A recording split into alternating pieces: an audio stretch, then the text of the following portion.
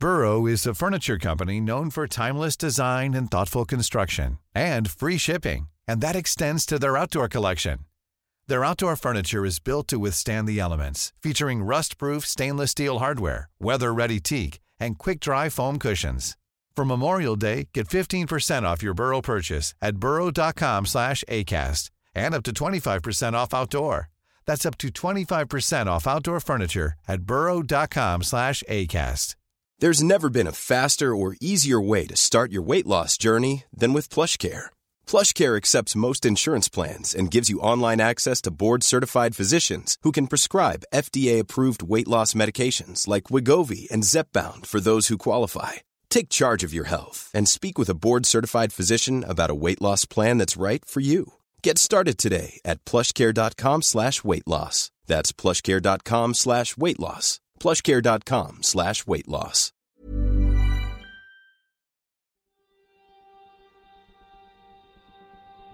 There has been a profound change in Northern Ireland politics.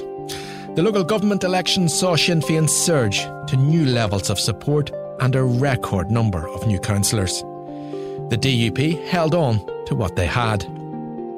But for the first time, the number of people who voted for nationalist parties was greater than the number of those voting for unionist parties.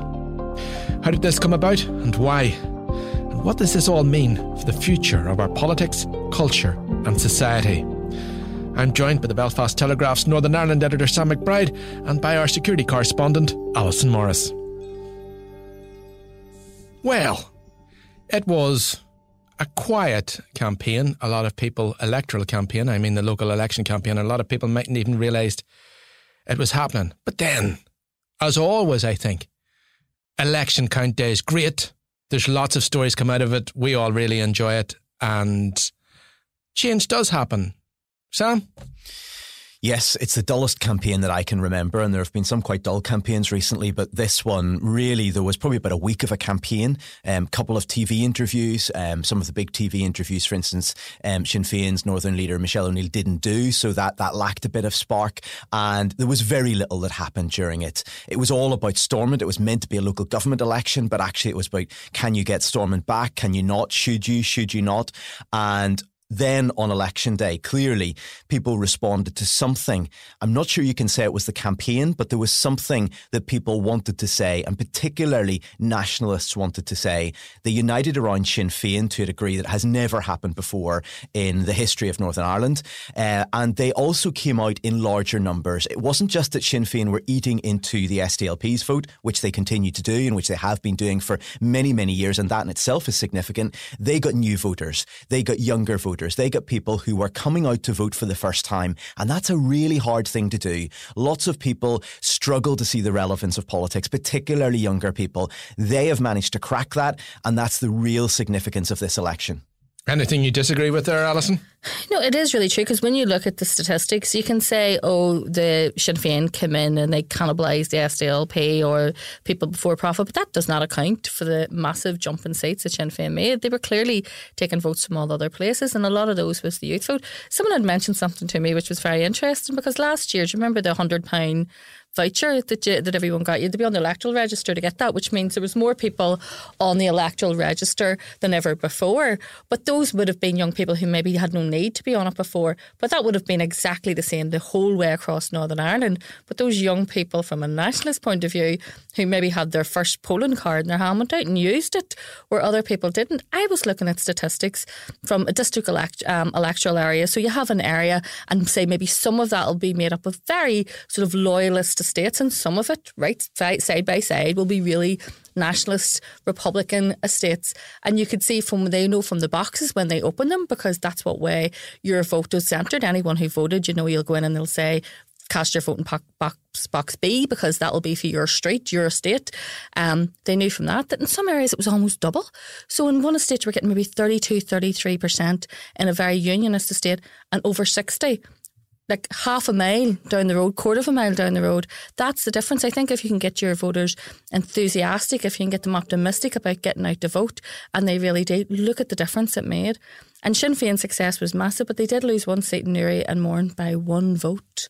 They lost a councillor by one vote. And if you ever say your vote doesn't count, these are the times. Council elections, there's so many variables, there's so many candidates.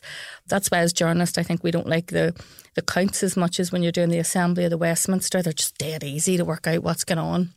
Whereas in council elections, you can have someone come from nowhere and just take a massive amount of transfers. That happened in 2019 in North Belfast. You had Fiona Ferguson from People Before Profit was elected on the massive surplus that Paul McCusker had. He had almost double the quota that it was needed to get him elected, and that brought her over the line. This time he is now stood as an independent. His vote was down by over 1,000 votes.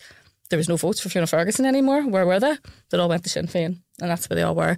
And they topped the polls. So you can see that is a real, not just getting your vote out, your core base vote out, people who are maybe fed up with the politics of another party and want to switch, but you got to get those young people out. You got to future-proof your party. And I think that's what Sinn Féin showed that they're doing. And with other parties, when they're doing the autopsy, because we all know right now, they're sitting in rooms and people are having fingers pointed at them. It was your fault. You messed up the vote management in that place. You did this. When they're doing the autopsy, they're going to have to really, really look at how they enthuse younger voters.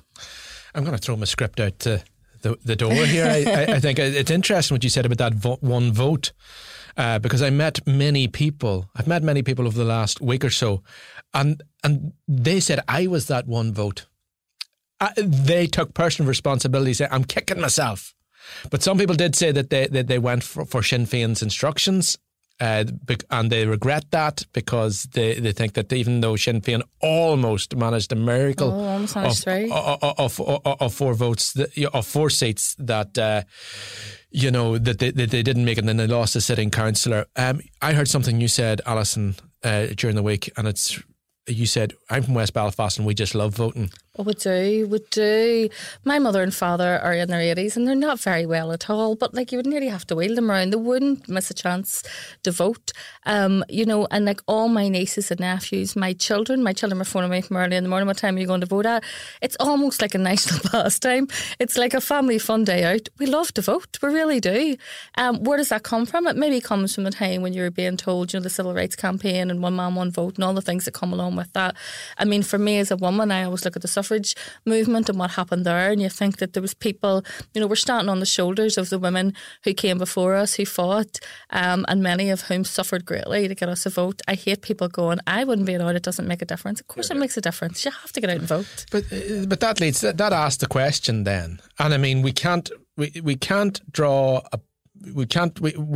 blanket conclusions, but it does seem that in many unionist areas, and Alison, you've mentioned many working class unionist areas, working class loyalist estates, that the vote didn't come out. Why was that? Well, I think that, first of all, if we look at Sinn Féin's vote and why it did come out, I think there's 2 reasons for this. First of all, you've got to give enormous credit to Sinn Féin. They enthused these people to come out. They are very organised. They've certainly been knocking on my door for years, not just for weeks before this local government election. They've strategically been targeting the area where I live for years. Other parties are simply not doing that. So there is something very unique there about how they go about getting people to vote. But it's not simply about what Sinn Féin does, it's about what the DUP does. A lot of the reason why people vote is not simply about endorsing one person, it's about expressing opposition to another person. And what Sir Geoffrey Donaldson did last year in really stupidly and really undemocratically refusing to say whether he would accept Michelle O'Neill as the First Minister if Sinn Féin won the Stormont election, which we know they did. That has massively energised nationalism. It has brought back all of these memories of all sorts of discrimination. They believe firmly, almost to a person within nationalism, that this is what is happening, that Sir Geoffrey Donaldson is not serious about the protocol. He doesn't care about these other issues. It's all a fig leaf and it's actually about trying to stop Michelle O'Neill. I don't happen to think that's true, but I can totally understand why people think it is true, and that's what matters. So those people were coming out in many cases to say very clearly to the DUP, you want to get on like that? Fine, stuff you. We're going to vote in even bigger numbers. And what are you going to do about that? wasn't quite a crocodile moment, but it wasn't far away. And it's also not true, as you say, because I know, at least I can think, and I'm sure you could, off the top of my head, of at least 2 DUP MLAs who would break your neck and run at high speed into the Deputy First Minister's office and who are dying to take up that post. So it's not as if they have people saying, we're not doing it, we'll never do it, it'll never happen. There are people in that party actually want to do it, or actually putting their hands up and going, I will take that job. It's also founded on the idea among lots of people who don't understand the anti-protocol views in unionism that the protocol isn't really a serious issue. So it's a stupid issue, it's a made-up issue, it's not really true, because they don't think it's a big issue. It is a big issue for lots of unionists. We know that from our polls in the Belfast Telegraph. That's now been made clear in this election, where actually the DUP vote went up from last year, it went down from 2019, so it's down in comparative terms with 2019 with the last local government election, but it's actually up on what their support was last year. They're more popular for having stayed out of Stormont than they were last year. The Ulster Unionist vote, which is much more moderate on this issue, and with a party leader who says he would go back into Stormont tomorrow, it went down far more than any other unionist party. So there is clearly an issue here. The incredible stupidity of Sir Geoffrey Donaldson was to not answer the question, to make it an issue. And it wasn't that he didn't answer the question once. The first time I heard this was Stephen Nolan asking him about this. I think it was last January. So months before the election, it was about 10 minutes of radio going round and round. Then he was asked again and again. He consciously thought this would help his party stave off defeat in that election. It didn't. And it created this huge millstone that now hangs around the neck of the entire DUP party. One of the after effects of that is what struck me is I kept seeing Colm Eastwood having to demand that Michelle O'Neill be made First Minister again and again and again. And I thought, yeah, that's bad. That's not going to work out well. We've talked about how Sinn Féin got their vote out. The headline on one of your recent pieces. Now, I know what you're going to say. I don't read the headlines. I don't write headlines, and I actually messaged them and asked them to change that headline, but I'll let you away with it. Go ahead. Well, okay. We'll bring that up. Yeah, and I wanted the edit in this to make sure that it says I don't write headlines, because I'm going to have it on my headstone. I don't write headlines. It will also say it's cheaper to buy a bottle than a glass, which is also true, but those two things will both be on my headstone. I know. I want to read this headline. I'm flicking through this paper here. Well, the sub-editor who wrote who read your piece, and I mean... Did they? Oh, so that's what it was. Well, I mean, if anybody's wondering, sub-editors are required to read the entire piece, in theory twice. They're very valuable people. But the sub-editor wrote, Sinn Féin growth will plateau, but their position as dominant nationalist party is secure. You know what? If somebody had said to me 2 electoral cycles ago, Sinn Féin's vote would plateau, I would have agreed with them, because I would have said, where are Sinn Féin going to get their votes? This wasn't the headline I thought you were going to read out. It was the one that Sam's looking at now. Mimicking Paisley's tactics has helped get Sinn Féin over the line. Well, we'll talk about when I would have to leave West Belfast forever and never come We'll back talk again. about that one. But listen, Sinn Féin were close to getting more seats. The younger nationalist people seem to have migrated in total. And it's funny because when we look at the transfers from the SDLP, they're not going to Sinn Féin. And that tells me that there's a rump SDLP. There's people who are never going to vote for Sinn Féin. But it also tells me that maybe SDLP vote is getting older, and that younger people are by default not only voting Sinn Féin. So perhaps this growth isn't plateaued at all. No, well, I mean, what they're doing and what we've already spoke about, see that future-proofing your vote, that means you always have a constant new stream of voters coming in. People who turn 18, year on, year out. Every election, you'll have a whole big cohort of new voters. It's trying to keep them enthused. Or what you do see is your vote does start to dwindle because the demographic is older, and those people, just by their very nature, they get older, and it's very sad, but they die. And that's the point. So you have to make sure you're making your party attractive to younger people. And I suppose that column that you were talking about, what I was sort of going back in historic context, because we've had, a lot of documentaries about it recently just because it's the anniversary of the Good Friday Agreement. But if you go back further still to the hunger strike and to the death of Bobby Sands in that election and Fermanagh South Tyrone and Sinn Féin's, Armalite and ballot box strategy, then you have people like Alec Maskey who, became the Speaker of the House, became one of the biggest supporters of the peace process, walking into Belfast City Council, which was called, a bastion of unionism. I think the Dome of Delight, the amount of fights and the arguments that went on in there. I used to cover the councils in my very early days as a journalist, and they were widely entertaining, much more entertaining than they are now, let me tell you. But it was a very unionist council, and you'd have seen that in decisions that were made of where money was going in terms of what parks got money, what areas got amenities, and all of that. And when you think about that, and then think about now, and then returning 144 councillors, completely unthinkable in terms of that growth. But that strategy worked for a number of reasons, and that's why the sort of mimicking Paisley line came in, because it was very true. Because if you knew anyone who lived in the Reverend Ian Paisley's constituency, they would tell you that his office was the hardest working, that if you went to there, if you had a problem with your housing, if you had a problem with your child not getting a school place, if you had any sort of local issue, he was the man that would sort it out. And that was the same with what happened in Republican areas. Sinn Féin set up those constituency offices.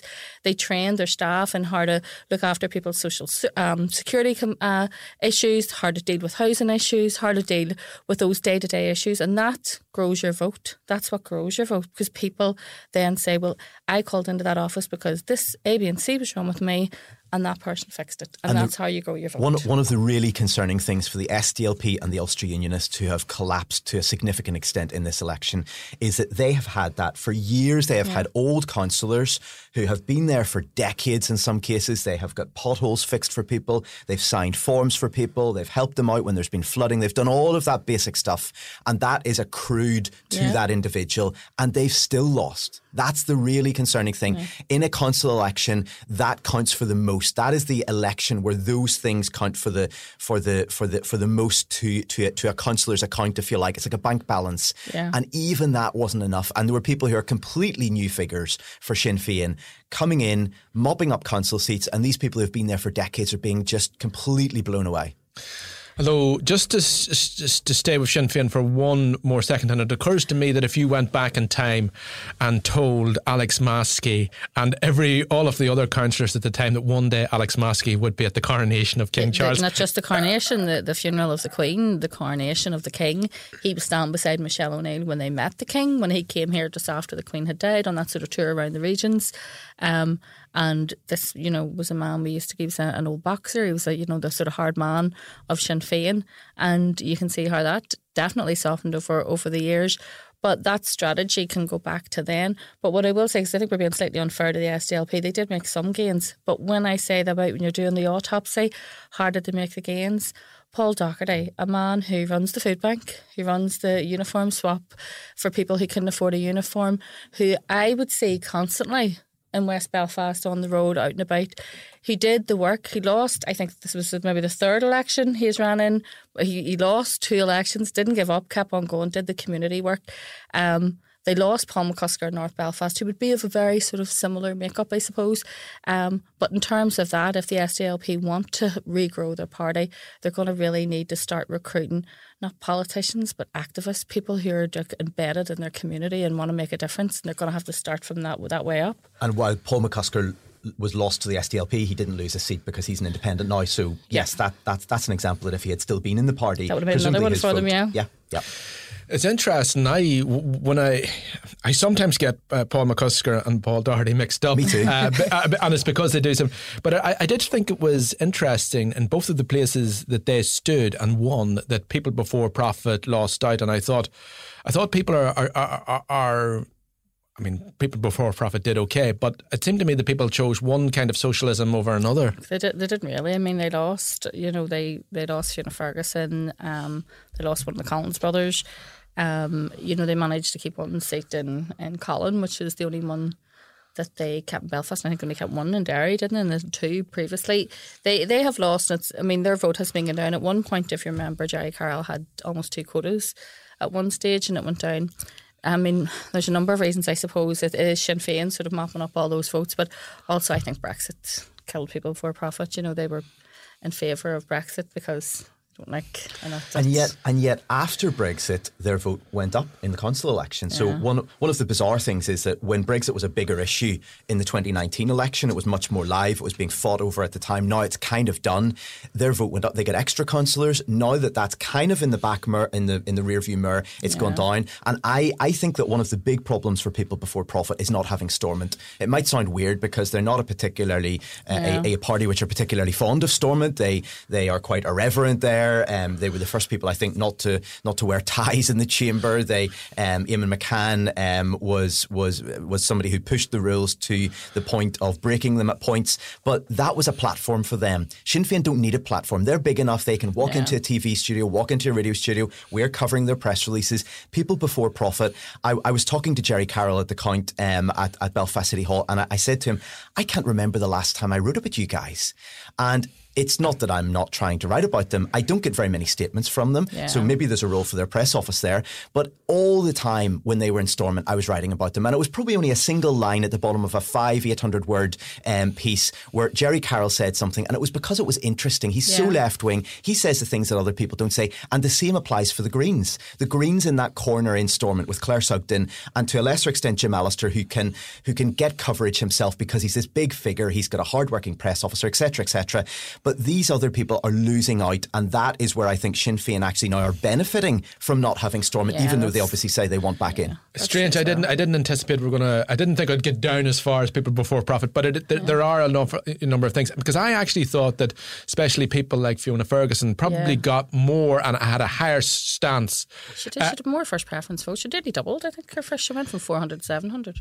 High, but I think my point is she had a very high media profile. Yeah. But I just wonder, and I know the vote went up, but I just wonder if you are perhaps concentrating or seemed to be concentrating on more international things and more, I suppose, philosophical things. Does it really work in North Belfast? I'm not sure about that. It's all about the transfers too, isn't it? And Sinn Féin's vote management is to the point where they don't have a transfer to spur. Every transfer goes to the next person to get them in, and they manage that with such, accuracy. I mean, it's laser focus that there's nothing left at the end for the smaller ones. And one of the things that people before profit specialised at, I feel like, we're holding Sinn Féin's feet to the fire in Stormont, saying you're not left-wing enough. You say that you're almost Marxist. You're not remotely like that. You're here cozying up to capitalists.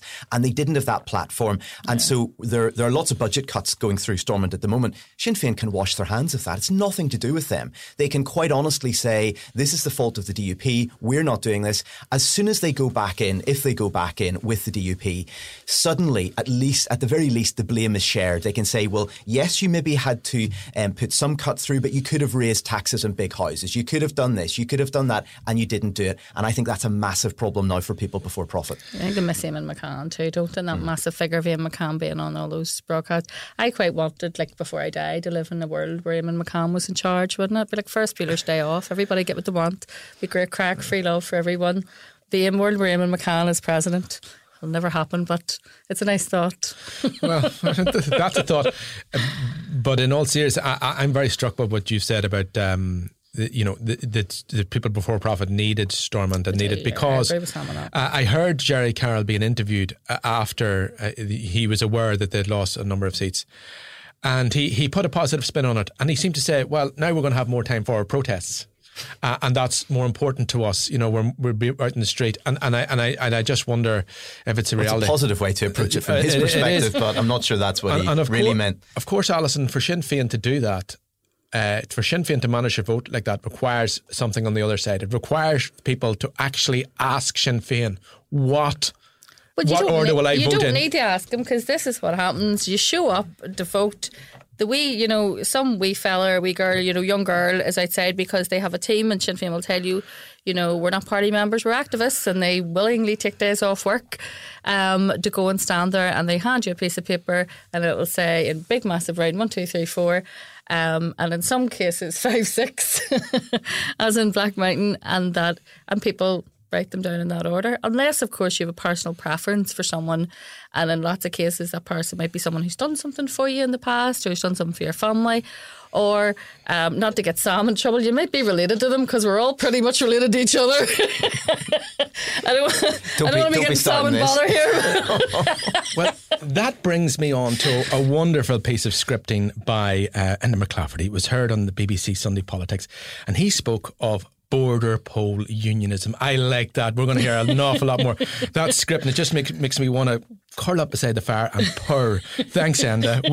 We'll be using that. But what he's referring to, of course, is, and I shudder to use the word, but demographics in a wider sense, because that's one of the scores, if we're really primitive, because for the first time, nationalism, if we put it all together, and there's some debate about just exactly what it would be, because I noticed some people put the Workers' Party in there. Well, people mightn't, including the Workers' Party. Not that makes a huge difference, if we're honest. But, viewed in the long arc of history, the scale of unionist decline is dramatic. That's what the sub-editor wrote when he read your piece. I think actually I wrote that one. Oh, but yes. I'll blame the sub when I don't like the headline. Okay, don't tell them you write headlines. They'll be asking me why I don't. From 53% in 1997 to 39% now. That is dramatic by anyone's. It is. So I was going through this actually before the election, and then I updated it with what came out of this election. And essentially, from 1997, I had added up all the Unionist Party's votes, all the Nationalist Party's votes, all the others' votes, like Alliance and the Greens, and then all the independents.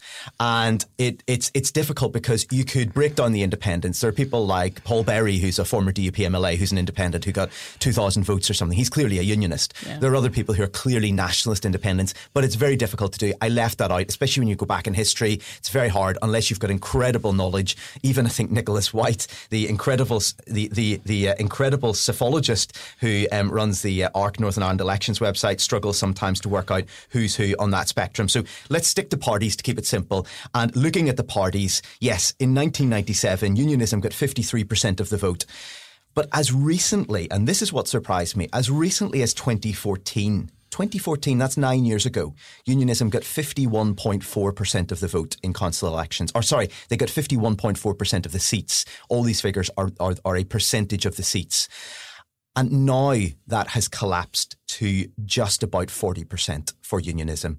So in the space of 9 years, they've gone down, 11 and a half odd percentage points. That's an astonishing decline. You map that out on a straight line, and it's not going to be a straight line, but if it was that level of decline over the next 10 years and the 10 years after that, it's a pretty terrifying prospect for unionists. And it's not that the nationalist proportion of seats has dramatically increased in that period. Lots of the others now are making up more of the numbers there. The likes of the Alliance Party in particular, the Greens are still relatively small, but that's a massive problem for unionism. And the response to that, I think, has been really interesting, that rather than the DUP look at this and rather than unionism as a whole look at this and say, oh dear, this is an emergency. This is really dramatic and serious for unionism as an ideology. There's largely an attempt by the DUP to spin this and say, well, you know what, if you go back and look at what nationalists were winning in 1998, it wasn't that much more, or it's not that much more now than it was then. That's really myopic, I think. That's fingers and ears territory. It's not so bad for the DUP because they held all their seats. They're eating a larger slice out of a smaller pie, but it is a smaller pie. And the DUP is meant to care about something more than simply preserving itself. It's meant to care about the union, and it's clearly not protecting it right now. But you go back to the Enda McClafferty's border poll unionism and when unionist politicians are pushed, they will say, well, it'll be all right in the day when they mean in a referendum, because they do feel, yes, political unionism mightn't be as attractive as it should be, but they don't see that there's any real threat to the border. And I think they've got a lot of logic on their side when they say that. How do any of us know until it actually happens? It's all supposition. It's all very educated guesses. But when we look at polling, it's very clear that the pro-union vote is massively higher than the unionist vote. Some of the people who would vote for the union in a border poll are voting for Sinn Féin right now, according to polling. People might say that's absurd. Some Republicans laugh at this and say it's just delusional. It's not. It's entirely logical for somebody to want to vote for somebody who is a nationalist, who's going to protect their interests as they see it, get a GAA pitch maybe in their area where they don't have it. Let's say if you live in East Belfast, somebody who's going to stand up for Irish language rights perhaps, somebody who's going to do lots of things that are culturally nationalist, but they don't necessarily want right now, even if at some future point they want to get rid of the union. Maybe they work in the public sector, maybe they like the NHS, maybe they're worried about their pension. There are all sorts of reasons. And so that's the sort of the saving grace for unionism right now. But it's incredibly perilous territory if these parties that are meant to exist for one reason, to defend the union, are collapsing in terms of their support at the polls. And Allison, I mean, Emma Littlepengelly has pointed out that nationalism hasn't really grown So, I mean, one has declined, but if nationalism doesn't grow, well, there's no problem. It does. And I mean, the census showed us that. And obviously there's ageing populations. It's slowed down, let's face it. It's slowed down in lots of ways. And also then you have to remember that the last census showed about 125,000 people who have made this place their home, who didn't live here before at all. You know, we're changing in terms of our demographics and who we are and what we are and how we see ourselves. And the border poll will be about so much more than just what your passport's going to say, because what we know is that people will stay with the status quo unless the status quo is unbearable. And that is where I think when I look from, because let's face it, I'm looking from the outside in at unionism. I am a nationalist, that is what I am. And when I look at unionism, I think that is repeated self-sabotage. If you just made this place easy and comfortable and just work. It doesn't have to be, you know, greatly prosperous. It just means that people need to know that when they leave school or college that there's a job for them, that, you know, they can pay their bills at the end of the month and get a holiday once a year. I mean, it's, you know, not people looking to be millionaires or billionaires, just comfortable.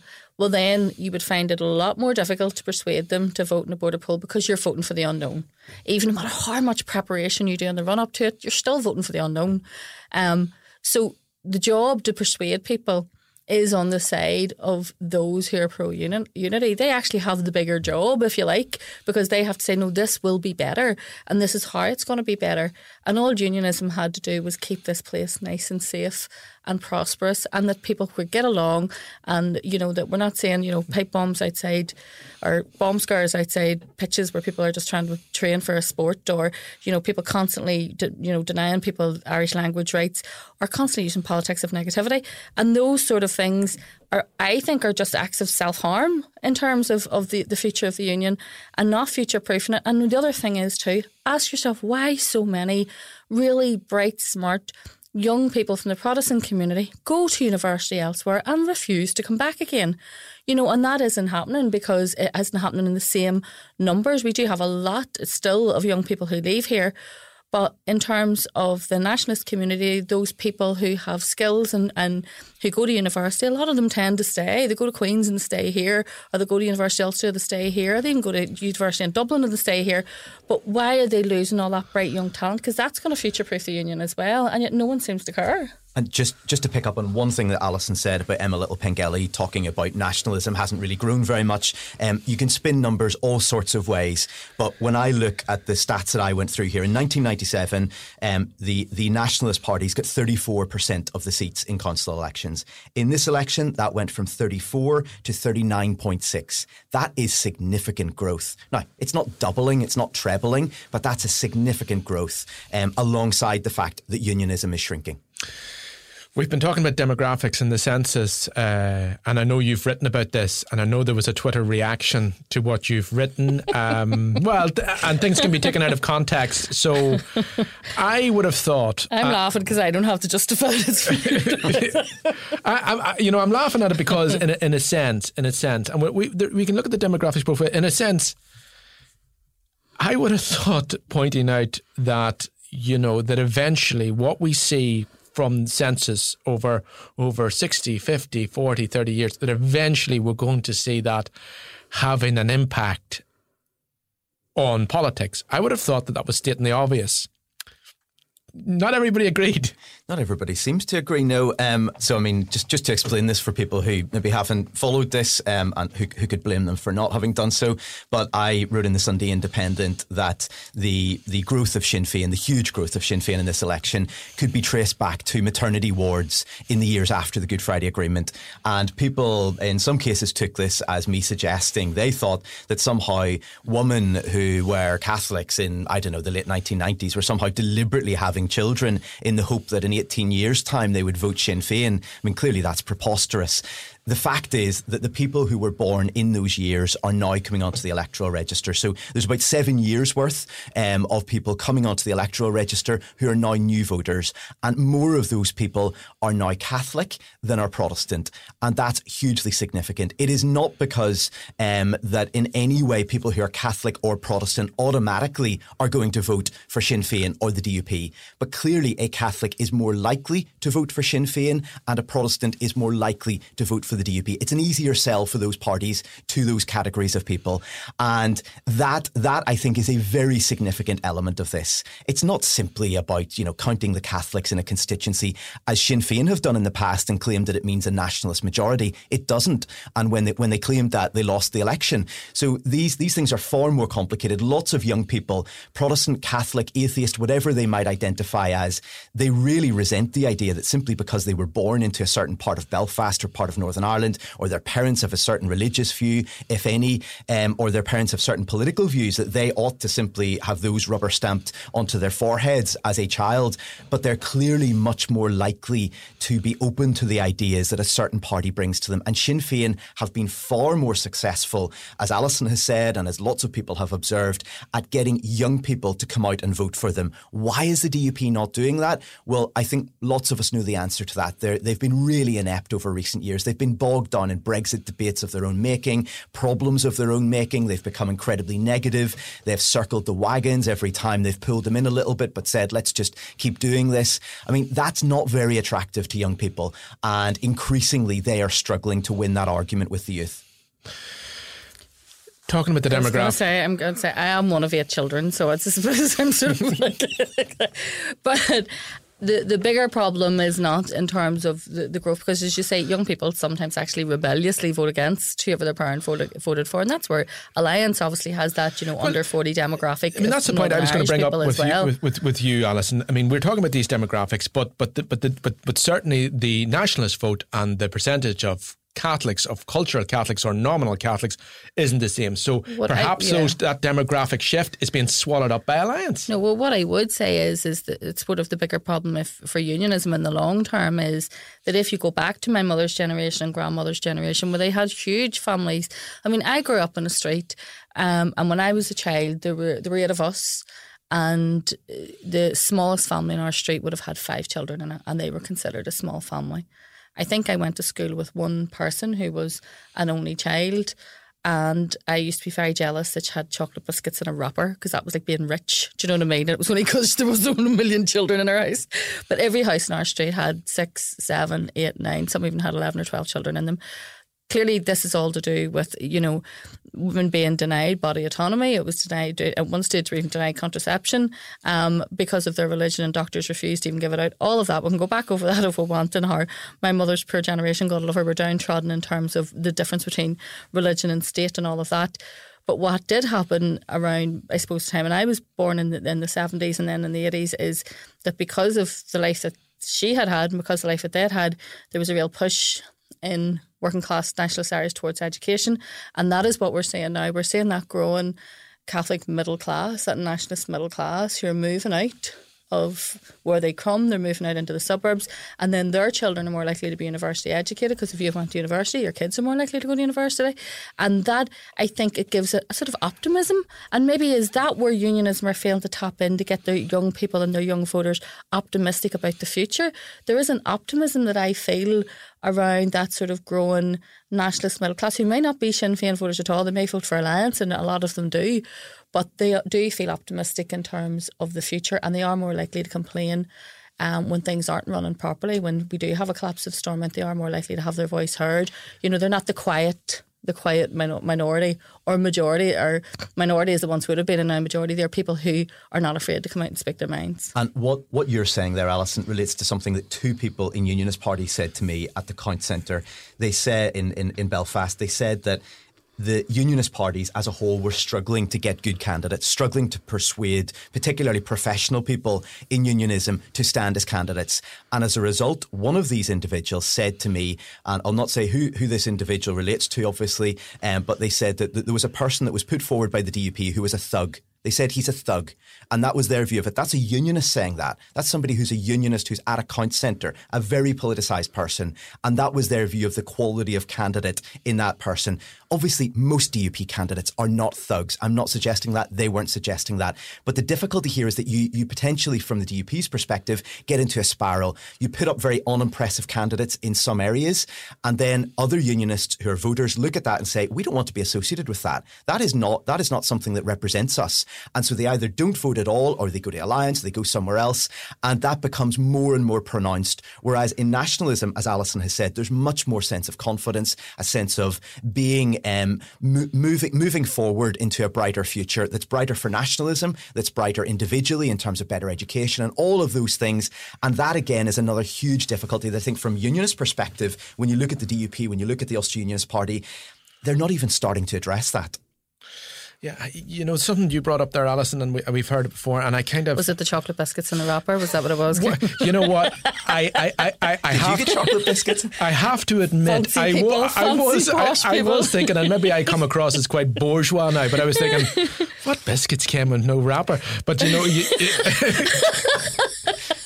But, you know, I can remember a certain brand of, you know, you would go in, there was a certain brand of cola that was only 10p, and your mum would get it, and you would be so ashamed. Everything that we had as children came in a full yellow packet. That was it. Do you remember yellow pack food? You opened the cupboard, it would have blinded you. Everything was in a yellow packet. That's what kind of biscuits I had, if I got them, any at all. The thing you said about, I mean, and it's a different podcast, and I often say in a podcast, it's a different podcast, it's the next podcast. I mean, I suppose that if you were in, you know, people who, and there's from working class loyalist estate would say, you know what I mean, that they would obviously also say that they take the education of their, you know, very seriously. Increasingly so, because I speak to a lot of loyalists, because I'm a security correspondent and I'm in loyalist communities, and one of the guys who I would have dealt with a long time ago, he would have had affiliations to the UDA. I phoned him up one day and he says, I'm at my daughter's graduation, she's graduating to be a doctor, and he came from a very working class. But the thing about it is that push. If my mother's generation, that didn't happen then. We are seeing it now, and we're definitely seeing now, because those industries don't exist, and we know that. All there is call centre jobs, you know, if you don't. And so you are seeing an increasing amount of people who would say, they would actually phone me up and say, look, my daughter, son, granddaughter wants to be a journalist, could you come and have a chat with them? And I'm increasingly seeing that in the loyalist community, but you'll not see that for another 10 or 20 years. Do you know what I mean? I mean, what we're seeing now is a result of that big push in education back in the 70s and 80s. I think a term that has been decommissioned, and I don't think we're ever going to hear it again, is majority community. It's been a while since I've heard it. And it implied so many things. But you've written in the past now that no matter what happens, Northern Ireland will change. Well, has changed. It will change, but it will change because we are now a land of three minorities. Nationalism, unionism, in terms of those as political ideologies as people vote in elections, not whether people are unionist or nationalist, and others. I mean, it's roughly 40-40-20 in terms of the rough percentages. Now, that will fluctuate slightly, but there is a very clear situation there where what we have known in the past in Northern Ireland will not be the future. So, for instance, I think that there is very significant reason to believe that Irish unity is nowhere near as close as lots of nationalists and particularly Republicans would like to think it is. Lots of the hard work for that has barely begun. I was down in Cork a few days ago, and Professor Brendan O'Leary gave an incredible talk for about an hour about how you could bring about Irish unity. And once you listen to it, once you think about it, once you read his books and you read his articles, and Padraig O'Malley has a brilliant book about this out recently, you realise how incredibly difficult and how incredibly long in terms of the number of years involved that process would be. But I think what we will see in the short and medium term is that Northern Ireland will stay inside the Union, but it will look and feel profoundly different to the Northern Ireland that I grew up in, that all of us here grew up in, and that is already increasingly the case. So you will see more nationalist symbols, for instance, in places like Stormont. You'll maybe see a statue of John Hume, maybe even Martin McGuinness at Stormont, where at the moment there's Carson and Craig. I mean, those sorts of things. I was walking around Belfast City Hall during the count, and lots of the stained glass windows, lots of the figures are relating to the military, relating to unionist history. That has already started to change. Sinn Féin has been complaining about that. Alliance have been saying that's a legitimate complaint. They have been agreeing to change some of those to bring in additional stuff. So there'll be a big argument about that. But one final thing about that is that if Northern Ireland does become much more, let's say, culturally nationalist, culturally Irish in that sense, does that make Irish unity more or less likely? If it becomes becomes more comfortable for somebody who likes the Irish language, who plays GAA, who maybe feels in some way Catholic, whatever that means in a much more secular society. Do they actually want all the disruption of Irish unity, all the uncertainty of it, all the possibility of violence if it goes badly wrong, etc., etc.? I think that arguably makes it harder rather than easier. Sam McBride, Allison Morris, thank you very much. Thank you.